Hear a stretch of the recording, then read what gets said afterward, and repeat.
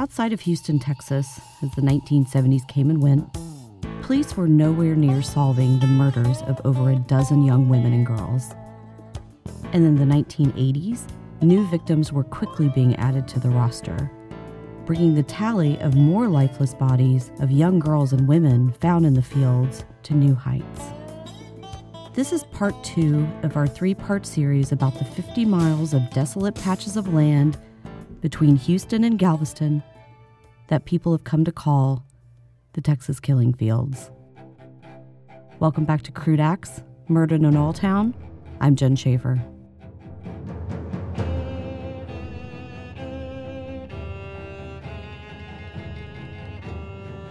Just a refresher, if you drive out of Houston going south on I-45 towards Galveston, the freeway views change from that of tall skyscrapers and billboards and buildings to that of remote fields.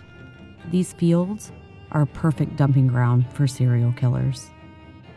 In this episode, we're going to talk about the 4, whose bodies were found clustered in the same area, buried in shallow graves in the Calder oil field along Calder Road in League City, Texas. So here we are. There's a little bit of graphic content, so if you are a sensitive listener, just be wary of that. And here we go. Act 1, The Victims and the Fields. Thing about bones, they don't decompose as quickly as flesh does. They instead stick around a long while after death. People think it's the souls of the dead that haunts a place, which very well may be true. Energy exists in all forms and leaves a smear of vibrational residue at scenes where violence took place. That energy we call ghost. At those ghostly places, it is also quite possible, if you dig deep enough, you may even find bones. Bones and lies never stay buried forever. Buried bones of victims will eventually rise up to the earth to haunt their killers, as if they're whispering a lulling cry, "We're not going anywhere." An average body is made up of over 200 bones, and while death is often thought of as an end of the line, while you may be gone, your body still has a long way to go. Your brain is one of the first parts of your body to break down after death. Just a few minutes after its cells collapse like the melting Arctic, other important organs then follow. Microbes then eat through your gut and escape through the rest of your body. Decomposition, it's the dance macabre of body rot. Let's talk about the 4 bodies found in Calder oil field. All 4 of them were found in an advanced state of decomposition. Yet, they existed and persisted long enough to be found, and those bones they found is the only way now we can find their killer. The first set of remains they discovered was that by a woman named Heidi Villarreal Fay. They call her Heidi.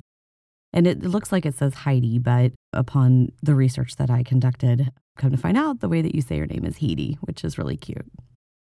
October 10th, 1983, the pretty 23-year-old cocktail waitress mysteriously vanished while walking from the home of her parents to a convenience store.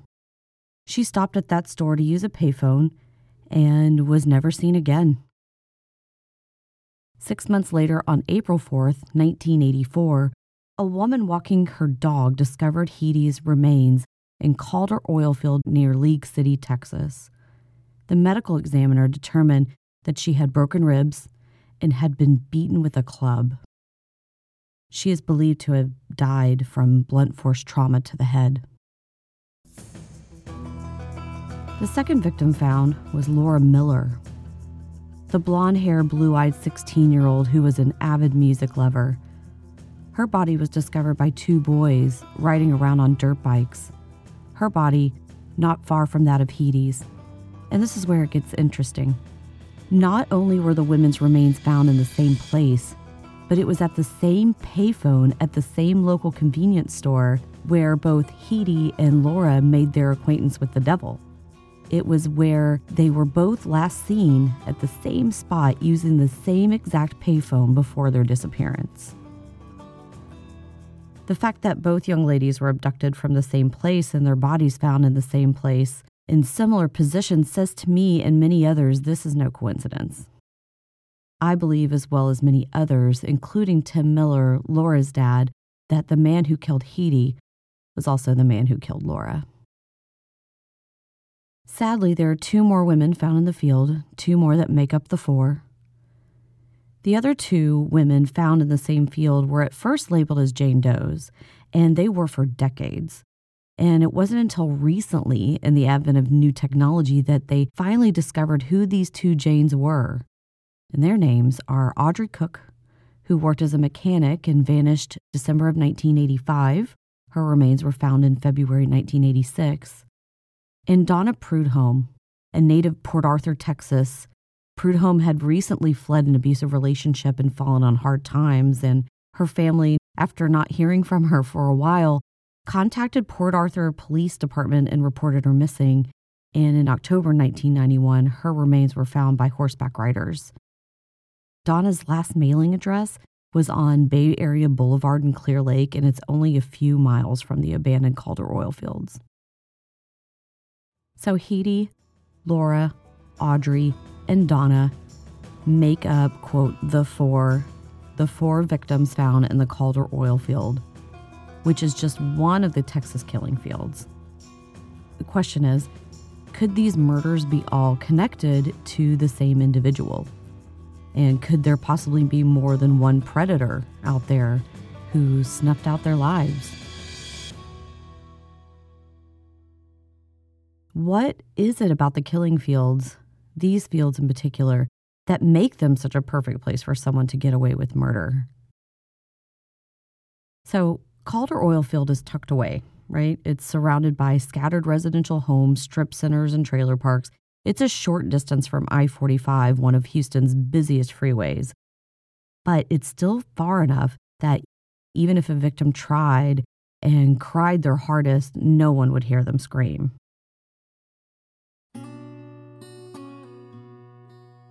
The topography and terrain is thick and overgrown with grassy tangles. It's easy to get lost in the fields. The tall trees have witnessed it all. The air, as it rushes through them, shaking loose their dead leaves, whispers and snaps secrets in a language we mere humans can't understand. The energy out there is ripe, and our questions persist. How and why does this keep happening there? And this is the most important question. How do we stop it from happening again? Act 2.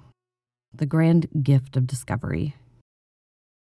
Detectives have one of the toughest jobs that comes with the highest stakes. Human lives depend on the work they do, the work of catching killers, snagging predators before they can strike again. It instills a looming anxiety that can crush the spirit of the most seasoned detectives. I know that for a fact. I've seen that with my father, who was a homicide detective in the 1980s and 1990s. It's hard not to bring your cases home with you, and it's hard not to wear them for your family to see. So I understand that anxiety really does exist. Because it's serious work, dead serious. And sometimes it seems, outsiders at least, look at it and they see all the unsolved cases, and oftentimes they ask, are police doing enough? So in 2019, 4 cities, Arlington, Killeen, Lubbock, and my city, Houston, cleared 40% or less of reported homicides, according to FBI statistics. That's 60% of homicide cases going unsolved. Why is that? I had to look into that to really fully understand that, because there's a whole lot of things that go into it. From what I understand, there are a few issues at play. One primary challenge, of course, is balancing the need for officers on the streets with the need for detectives to investigate murders. Solving cases is a very difficult affair, and it requires dedication and tenacity, and sometimes there just isn't enough people power to give all the cases the attention that they deserve and also desperately need. And another challenge for detectives is identifying the bodies.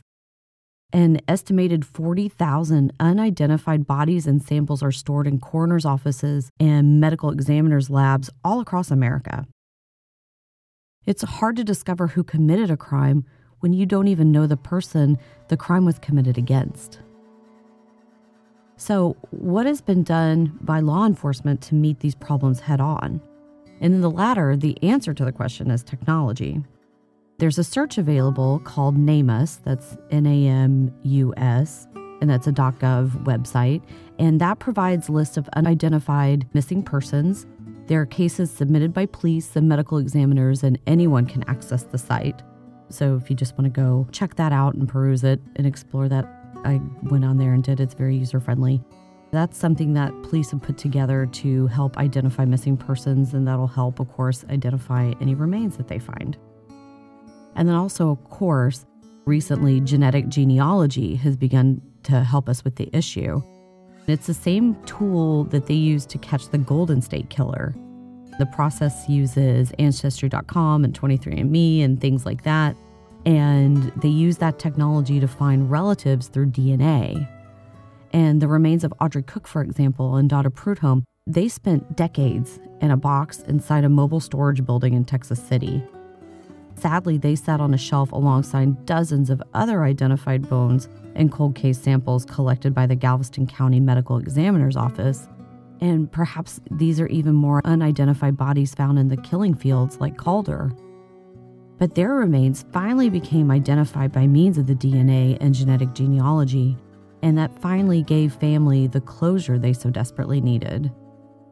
And of course, I'd be remiss to not mention this. One major silver lining that has come out of the Texas Killingfield murders is what a man named Tim Miller has achieved through his grief. Tim Miller is the father of victim Laura Miller, who was only 16 when she was abducted and murdered and found in the fields. But he, through his grief, he started up Texas EquiSearch, a search and rescue organization dedicated to searching for missing persons. Texas EquiSearch has been involved with over 1,800 searches in approximately 42 states in the U.S., also in Aruba, Sri Lanka, Mexico, Jamaica, Dominican Republic, and Nicaragua. But their efforts have proven successful with returning over 400 missing people home to their families safely, many of which who could have ended up deceased. When it comes to the Texas killing fields, Tim Miller has also been one of the most active voices, even when it comes to naming, even investigating possible suspects. So, of course, that's the next step in this, Act 3. Without further ado, what I'd like to do is go over those suspects. These are specifically the ones that are suspects in the Calder Oilfield killings. Act 3, Calder Oilfield suspects. So, suspect number 1. For a long time, many people believed that the murder of these women was at the hands of a man named Robert Abel. This is the guy who is very well known. Anyone that has studied the Texas killing fields and read about them, they come across this name. So let me tell you a little bit about him. In the 60s, Abel was a very well-known NASA engineer. He was part of a team that designed the rocket that put the Apollo astronauts into Earth's orbit. He was known as a scientific genius, so he's very smart, and he also lived in the area. And for a time, many thought that this genius could be responsible for several of the Calder Oilfield murders. So why was he a suspect? First off, the FBI believed he fit the psychological profile of a killer. 2 of his wives admitted that Robert had a very dark and sadistic side to him, and they even told police that he was cruel to his animals and that he had a horse ranch, that he was known to beat his horses with a pipe. And I think we know out there, if you're abusive to animals, it's quite possibly you're also abusive to humans, and even worse. But lastly, and this is kind of a big one, his land was situated next to the Calder oil field. Remember, I told you he had a horse ranch. He actually had a recreational horseback riding business. And it was in 1991. It was called Stardust Trail Rides. So it was right there in the lot next to the killing fields. And one fall afternoon, 2 horseback riders came across a nude body. And that was the 4th body to be discovered in the Calder oil field. And that was the body of Donna Prudhomme. So that was found by people who he took on a horseback ride. On November 12, 1993, police stormed Robert Abel's home with a search warrant. But in there, they found no evidence. None at all. No physical evidence was found connecting him to murders. His guns that he had didn't match the bullets that killed the women. I read something in a Texas Monthly article that talks about Robert Abel. This is a quote from there, and it goes like this. Yet there are problems with allegations against Abel. Not a shred of physical evidence has ever been found linking him to the 4 women found dumped in the oil field. No evidence has been uncovered by any police department that can connect him to the murders they have been investigating, and no witness can place him with any of the teenagers or women before they were found dead. Despite this, Tim Miller was convinced Abel was the guy responsible for years. He stalked him relentlessly and made his life a living hell, and it wasn't until years later, after exhausting all efforts to find anything to pin on him, that he finally let up, and Tim Miller even admitted that he was wrong. Unfortunately, the damage had already been done, though, to Robert Abel, and in 2005, he was thought to have committed suicide by driving an old golf cart onto the railroad tracks just as the train was steaming its way in. The train struck him and killed him instantly. They ruled it an accident, but many think it was something that he did to himself on purpose. And what's crazy is this. After Abel died, Tim Miller received a letter at EquiSearch headquarters, a note that looked like some ransom note from some movie, and it kicks off with an eerie phrase. And this is, quote, "Boo, it's me you're looking for." That's how it starts. And it goes on to say, "I am the silent killer with his silence broken, but my identity is still secret. Understanding who is at the fault is key." And then towards the end of it, it states, "There are more bodies." And you can look up online a picture of this letter. It is super creepy, and it looks like it's straight out of a horror movie. What's most creepy here is that the police and Tim Miller never discovered who sent the letter. One thing we know for sure, though, is that it wasn't Robert Abel. But this does lead us to our second suspect. Speaking of confession letters, this is a man named Mark Roland Stallings. The reason he became a suspect was after he wrote a letter to Fort Bend County Sheriff confessing to the murders of 2 Houston area women 10 years ago. When following that lead, clues began surfacing in the I-45 murder. From a Houston Chronicle article about him, after lengthy interviews with Stallings, which he allegedly confessed to several other murders in the area, the Fort Bend Sheriff and the FBI contacted League City Police, who promptly issued a bench warrant in order to interview him about the multiple homicides in the Calder Road area. So, come to find out, he worked as a ranch hand out there in the fields, and he knew exactly where the bodies were and knew the property very well. He even exchanged letters to an ex-con where he confessed to the murders, a man named Jim Carroll, and he makes some interesting claims about Stallings. He states in December 2013, on a whim, he began writing Stallings, who was a suspect in the Texas killing fields. And in his letter, he confesses to murdering the woman at first labeled one of the Jane Does that we now know is Donna Prudhomme. He goes on to say that Sheriff Milton Wright said in an interview they knew Stallings was good for the murders because he knew details that only the killer would know.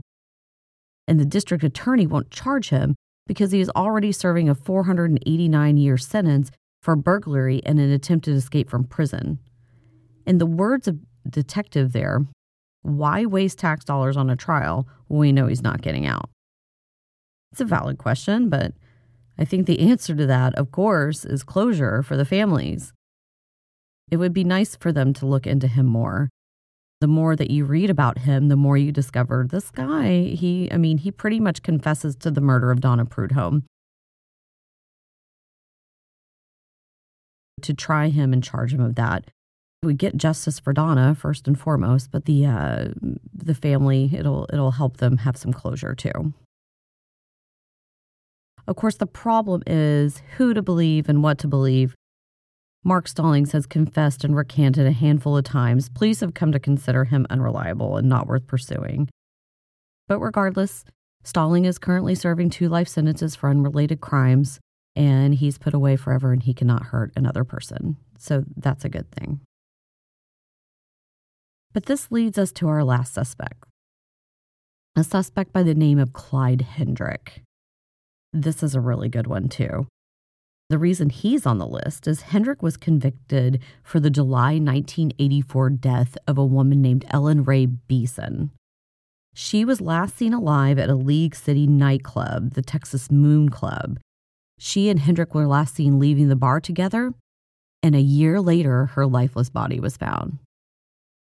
And this is also a crazy tidbit about him before he was convicted. The Galveston County Medical Examiner declared Beeson's cause of death was indeterminable, and Hendrick was convicted only of abusing a corpse, which I don't know the ins and outs of that, but it sounds really terrible. It was known that Katie Fye, who disappeared October 1983, also frequented the same bar, Texas Moon Club, and Clyde Hendrick also lived near the Millers, Laura Miller's family. A friend of Laura's even admitted that they used to buy pot from the man, and Laura had actually been in his house. She could have trusted him enough to climb in his vehicle from the store/payphone that she was on the fateful day she disappeared. But where is he now? That's the question. In October of 2021, after serving only 8 short years of his sentence, Clyde Hendrick was released from the Estelle unit in Huntsville on mandatory supervision, according to the Texas Department of Criminal Justice. My belief is he did it. It seems the most plausible. It was definitely, him that killed Ellen Rae Beeson. And if he took her from the Texas Moon Club, and it's a place where Heidi also went, it's a good likelihood that he also is guilty in the murder of Heidi. And if he killed Heidi, we know that Laura and Audrey were found in the same fields, in the same positions, and whoever killed Heidi also killed Laura and also killed Audrey. But, in the case of Audrey Cook, who knows? It could have been Hendrick, it could have been Stallings, it could have been some other random murder. And with Donna Prudhomme, let's face it, it honestly seems like it's Mark Stallings. She is the victim he confessed to killing in 91. He had information. The way that he talked about the case is it seems like he did it. So I'm going to say of the 4, Hendrick was the one to kill Heidi and Laura Miller, and then possibly Audrey Cook. And then with Donna, I think it was definitely Mark Stallings. The Calder Oilfield murders leave us with a lot of questions. So many people wonder what happened to the victims found in the Calder Oilfield, and leads have been explored and exhausted, and movies have been produced. There was a movie called The Texas Killing Fields. I think it stars some pretty cool people, so you can check that out. I haven't had a chance to watch it yet, but I'm definitely going to now that I've been researching the Texas Killing Fields. I know Neiman from The Walking Dead's in it. He's a favorite of mine, so I'm kind of stoked to see it. But what's great is all the nonprofits that have been formed and all the people who are drawn to this case and want to get more exposure for this case. It just means the closer we'll find at catching who did this. And the family so desperately needs those answers. And Tim Miller has been working so hard to find those.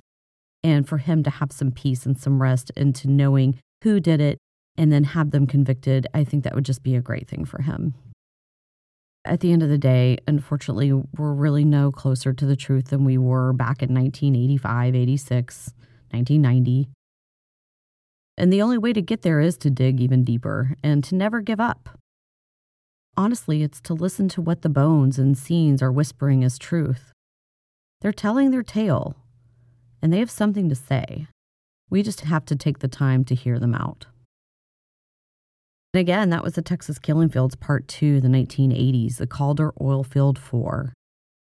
On our next episode, we're going to be discussing the 1990s, the Texas Killing Fields, There's a lot more to this story, so stay tuned and listen up to our next episode. I am Jen Schaefer, and this is Crude Acts Murdered in Oiltown, with our producers, Russell Dunlap and Amy Dunlap, keeping this thing afloat. We've got some original music. My intro song is by a band called Two Star Symphony. Please feel free to go check them out. They are amazing. We're really excited about our upcoming episodes, so please tune into that, and we will see you next time.